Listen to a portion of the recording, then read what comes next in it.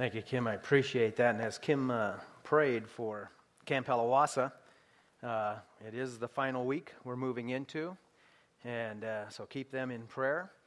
I'm going to give you 37 seconds to rise and greet one another.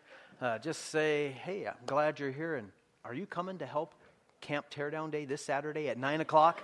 Because we need all the help we can get. 37 seconds. Go do it.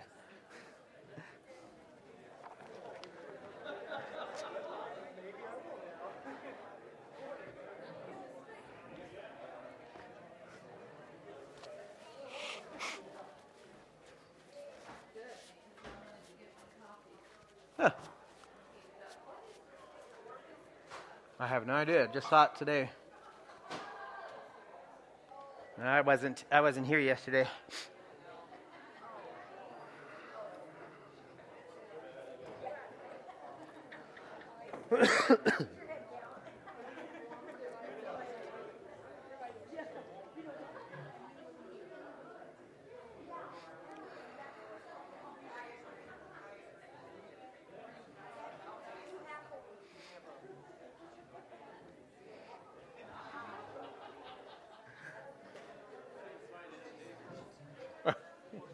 That's dangerous. All right, I think your 37 seconds is up. We truly do need help. 9 o'clock Saturday morning up at camp. Many hands make for light work there, but we have a lot to do in order to tear down camp. So if you can make it, that'd be great. So grab your Bibles and open up to Philippians chapter 2. We're going to continue this morning the study we began several weeks ago on what it really means to be a slave of Christ. Every one of the Bible authors in the New Testament identified themselves as a slave of Christ, and we've seen that that's part of our identity as well. This morning, going to see a little bit different angle as we're looking at Jesus Christ himself. Philippians 2, verses 5 through 8. Follow along as I read those out loud. He writes, "Have this attitude in yourselves, which was also in Christ Jesus, who, although he existed in the form of God, did not regard equality with God a thing to be grasped, but emptied himself, taking the form of a bondservant and being made in the likeness of men. And being found in appearance as a man, he humbled himself by becoming obedient to the point of death, even death on a cross." Father God, again, we thank you for the opportunity we have had this morning to worship you in so many different ways. And God, we just pray now as we worship through the study of your word, that your Spirit would be our teacher, would touch each and every one of us as you will. We pray this in Jesus' name. Amen. So as I prepared for this, I was reading some commentaries on Philippians, and these particular verses I found out have been called, quote, a theological diamond that perhaps sparkles brighter than any other in Scripture, end quote. I mean, it has all these high and lofty titles, and the reason it gets some titles like that is because it deals with some very deep theological issues. I mean, you have the divinity of Jesus Christ, not merely man, but equal with God, in fact, identical and equivalent to God. You have the incarnation, divinity becoming man. You have the great theological truths of the gospel, God dying for man's sin, and as you keep going in the passage farther than what we read, the resurrection and glorification of Jesus Christ and providing foundation for salvation, for eternal life for all of us. And I mean, it covers just some of the most significant theological issues in the whole Bible. But we're actually not going to spend hardly any time on the theological issues this morning, because at its core, these verses are meant to be ethical and practical for us as Christians. And that's evident by the way verse 5 starts, right? When it says, "Have this attitude in yourselves." We're going to find out what attitude he's talking about in just a minute, but the first point is, I mean, this is something for us. It's not just about Jesus and these incredible theological truths that surround him. It is a practical admonition for us, something for us to do, for us to develop. It's written as an imperative, a command. So this is an attitude that's saying that you must have. It's not optional for us as believers. And the command to have this attitude is not given in some vacuum. There's a very specific context for these verses that begins back in verse 2. Make my joy complete, Paul writes, by being of the same mind, maintaining the same love, united in spirit, intent on one purpose. So he's saying what would bring him joy is seeing the local church experience in everyday, ongoing reality a true unity that is brought about by having this singular focus on the mission that God's given us. He called intent on one purpose there, and built upon this foundation of truly loving and caring for one another. And how would you make that happen in the church? Well, the verses go on to say, verse 3 and 4, do nothing from selfishness or empty conceit, but with humility of mind, regard one another as more important than yourselves. Do not merely look out for your own personal interests, but also for the interests of others. See, we can create that unity, we can sustain that unity, which God says then will result in all kinds of good things happening within our congregation. All we have to do is choose to put others ahead of ourselves. So it's simple, right? All we have to do is overcome our basic selfishness and pride, and voila, there you have it. And then you say, well, wait a minute. How do I get rid of my selfishness and pride? Because even when I'm trying really hard, it seems to rear its ugly head pretty often. And that is where verse 5 comes in. It's absolutely imperative for us to have this attitude in yourselves, which was also in Christ Jesus. See, to build unity in the church so that we can have the power and impact that we want to have in our mission in this community by overcoming our tendencies towards selfishness and pride, we have to have a certain attitude. And the Greek tense of the verb that's there means that this is something that we have to have and keep on having. It's not like, okay, I did it once and now that's taken care of. It's something you work on day after day that you want to make sure you have every morning and throughout the day. And here's what I think is really awesome about these verses. Jesus is not commanding us to do something that he himself did not already do. He's not placing on us anything that was not already placed upon himself. He went before us, displaying and maintaining this attitude that he wants us to have. He set the bar and the standard so that we could follow his example. So, what is the attitude that Jesus had? Well, he had the attitude of a slave. That's what the verses say. Let's look at how that comes out. Let's start in verse 6. It says, who although he existed in the form of God, did not regard equality with God a thing to be grasped.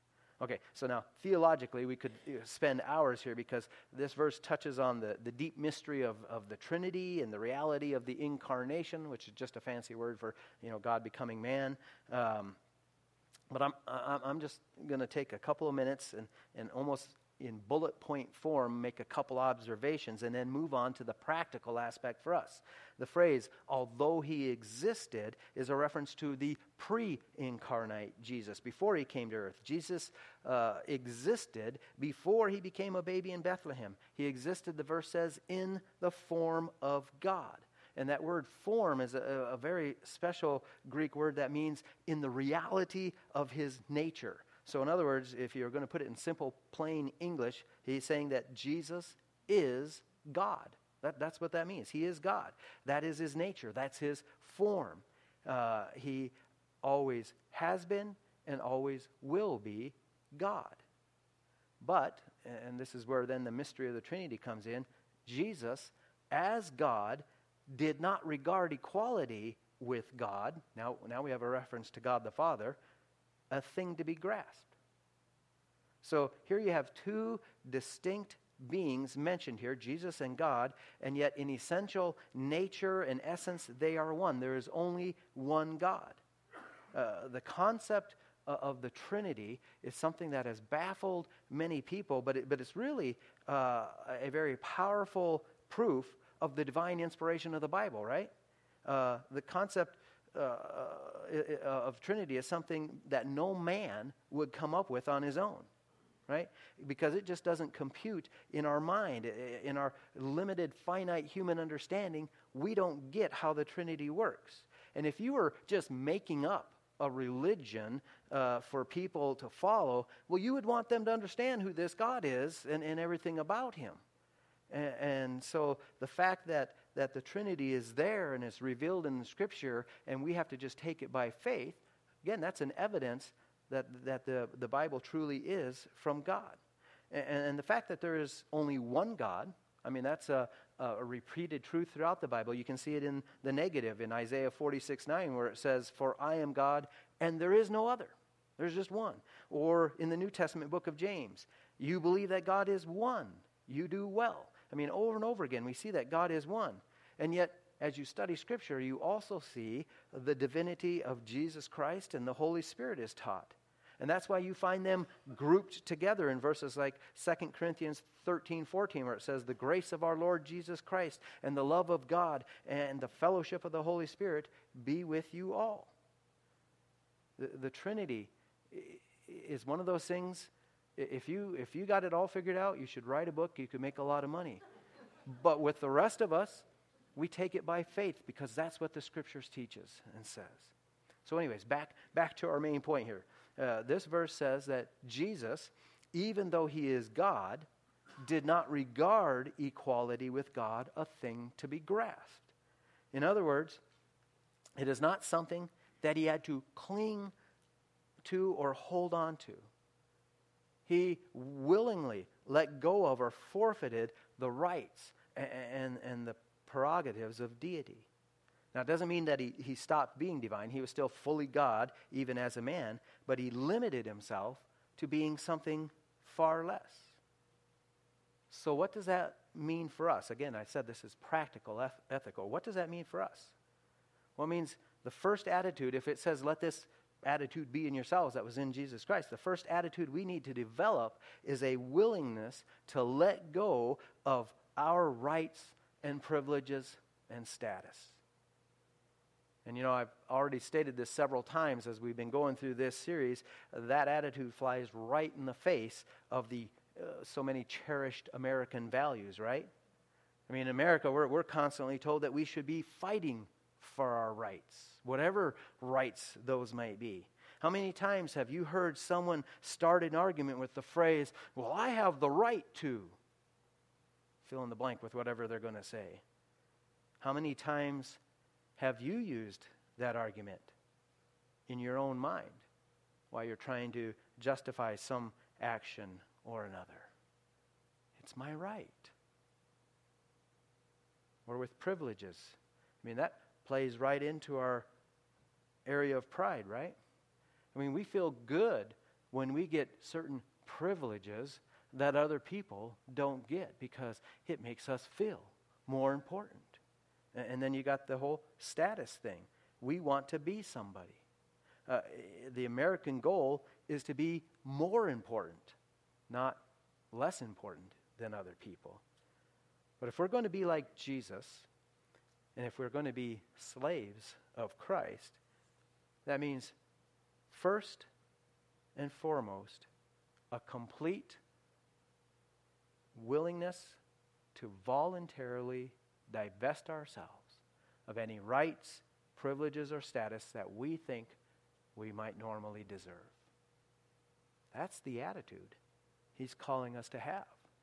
And then, look, it keeps going. Verse 7. But, speaking of Jesus, but he emptied himself, taking the form of a bondservant and being made in the likeness of men. Emptied himself, another way of saying that he willingly put aside his rights as divinity, but exactly how far did God stoop? Right? Have you ever thought about that? You know, this verse is just kind of, you can just read it right over there. But exactly how far did he stoop? So think of it like this. From the pinnacle of being God over all of creation, King of the universe, unlimited in power and authority, he became a man. A weak, limited, finite human. So he suffered hunger and pain and weariness just like me and you. But then the verse says, not just any man, right? It says he became a bond servant. Again, those of you that have been here for the previous messages in this series, you already know that word translated as bondservant is slave. The Greek word doulos, which always means a slave. So think about that. Jesus Christ became a slave. One time when Jesus was traveling around with his disciples, James and John tried to get Jesus to do a favor for them and give them the two most important seats in his coming kingdom, right? Signified by being able to sit on his left and right side. And of course, the other disciples, when they heard about this, they all got mad and started arguing because they wanted the most important seats. And so Jesus squelched this particular argument by saying that in his kingdom, if you want to be great, then you need to choose to serve others. And then he ended that particular teaching with this statement: for even the Son of Man, a reference to himself, for even the Son of Man did not come to be served, but to serve. He had the attitude of a slave. And he's asking us to do the same thing and have the same attitude. So if Jesus started here as God and lowered himself here to be a slave, how far do you have to drop in order to do the same? Because I guarantee you're not starting up here. What's keeping us from having that same attitude? The only thing would be our pride. And Jesus didn't just say this. He just didn't say this is what we should do. He lived it. He showed it. He did it. Most of you probably remember as he was preparing to face the cross, he shared in a Passover feast meal with his disciples, what we call the Last Supper.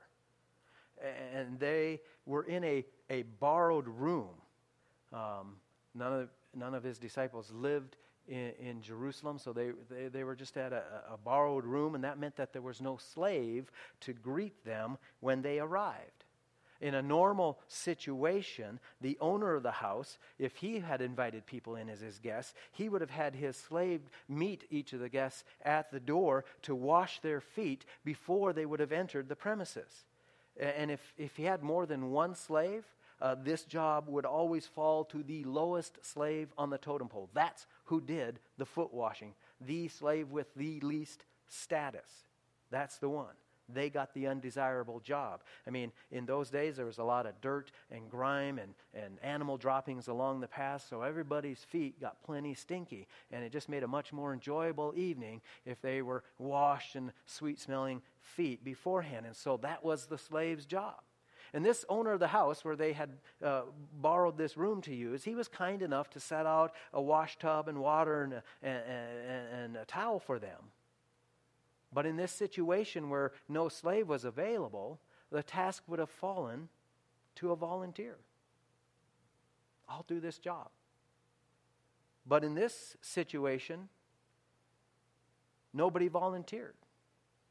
And one doesn't have to actually guess to know that it was the attitude of their heart that kept them from volunteering. Because if you read the account in Luke chapter 22, verse 24 tells us that during the dinner, they were busy arguing about which one of them is the greatest. And if you're worried about your status and you're trying to prove that you're the greatest, you're definitely not going to be volunteering to wash the other guy's feet.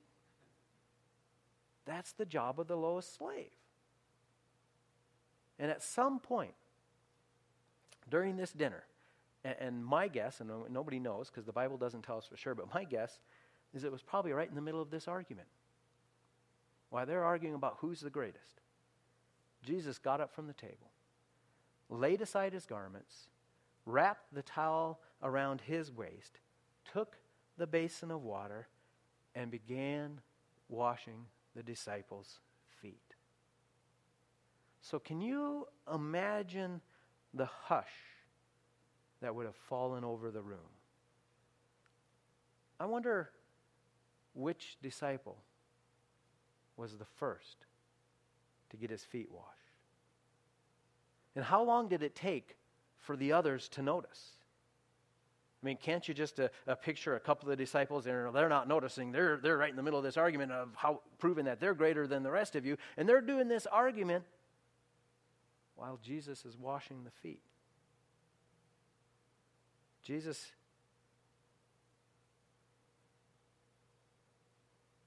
was being a slave. He didn't just talk the talk, he walked the walk. You can read the whole account in John chapter 13, but it finishes in this way. It says, "So when he had washed their feet and taken his garments and reclined at the table again, he said to them, 'Do you know what I have done to you?'" There's a trick question if I've ever heard one, right? I mean, because they all knew what he did, right? He just washed their feet. But did they really know what he had done? Did they capture the significance of it? Just in case they didn't, Jesus didn't bother letting them answer the question. He just kept going. He said, "You call me teacher and Lord." Remember that word Lord is master. The master. "And you are right, for so I am. If I then, the Lord and teacher, washed your feet, you also ought to wash one another's feet. For I gave you an example that you also should do as I did to you." It's hard to imagine the shame that must have been burning on the faces of all his disciples at that particular moment. I mean, put yourself in that situation. I mean, I know if it had been me, I would have been mentally kicking myself in the pants going, "Stupid, stupid, stupid," right? You should have been the one to wash Jesus' feet. And I imagine most of the disciples were thinking something along those lines as well. But then Jesus finishes his teaching by saying, "Truly, truly, I say to you, a slave is not greater than his master." Now, Jesus already identified himself as master, so who are the slaves? It's his disciples, right? Which would include us as his followers, his disciples as well. So then he adds, if you know these things, you know who the master is, you know who the slave is, you know what you're supposed to do. If you know these things, you are blessed if you do them. We're blessed when we are a slave just like Jesus. And we're a slave not when we say we are, but when we do it. So now, again, get back to Philippians. We have one more question to ask. Just how far should we take this slave thing? Right? I've been talking about it for several weeks, and okay, yeah, we understand we're supposed to be a slave, but just exactly how far do we take this slave thing? Because, washing people's feet, that seems like a pretty gross thing, and really, what all are we supposed to do? Well, verse 8 says, "Being found in appearance as a man, he humbled himself by becoming obedient to the point of death, even death on a cross." As a slave, Jesus' obedience went all the way to death, which was a way of saying it covered every aspect of life, every part of your life, every day, every interaction, every relationship. You are a slave to the point of death, even death on a cross. You know, there's so much distance between us and the cross that we have a hard time grasping that phrase, even death on a cross. You know, we've sanitized the cross. We've made it beautiful. We make gold and silver jewelry out of it. We make beautiful wooden replications of it to remind us of what Jesus did for us there. But what we have to remember, the cross was the most painful, torturous, horrific method of execution ever devised. People shuddered at the thought of the cross. And Jesus obediently went even that far as a slave. So what are the limits of your obedience and mine? As a true slave, of course, there should be none. We do what the Master says, believing that even if that means death, we are blessed if we do them. In verse 7 says that Jesus emptied himself, and verse 8 says that he humbled himself. These are statements of voluntary willingness. No one made him do it. He chose to do it himself. In that same way, we understand we choose to follow Christ, right? We are not forced into slavery because we were captured in some act of war or brought involuntarily to our knees at the point of the sword, some religious jihad, that type of thing. We are here by choice. And we understand that coming to Jesus Christ means coming to him as master. He is Lord, and that therefore means we are his slaves. But he doesn't force any of that on us. And he is not asking us to do anything that he himself did not already do. Just as he set aside his own rights, his own privileges, his own status in order to serve others, to be a slave to them, so should we. And not only did he set the example for us, but we also get the promise that he'll empower us to do it. See, he's already lived the life of a slave, and now his promise is that he will live his life through us. You might think, I don't know that I can overcome my tendency towards selfishness and pride in order to be a slave. Well, you're probably right. You probably can't do that. But Jesus can. He is the one living his life in you. So be willing to empty yourself of you and set aside your rights and humble your side. Be willing to be as low as Jesus and be a slave like Jesus. Because with that willing attitude, he will live his life through us, empowering you to be a slave. Let's pray. Father God, it's a hard thing to think of lowering ourselves, humbling ourselves. So often we have a willingness to serve as long as we get something out of it. But as a slave, you're asking us to serve in obedience to the Master, no matter what the situation is. So, Father God, we pray that you would give us that willingness of heart. And we're thankful that Jesus is the one who will empower us because he's already done it. And he wants to live his life through us. So as we submit to him, help us all, God, to attain that lofty position of slave of Christ. We pray this in Jesus' name. Amen.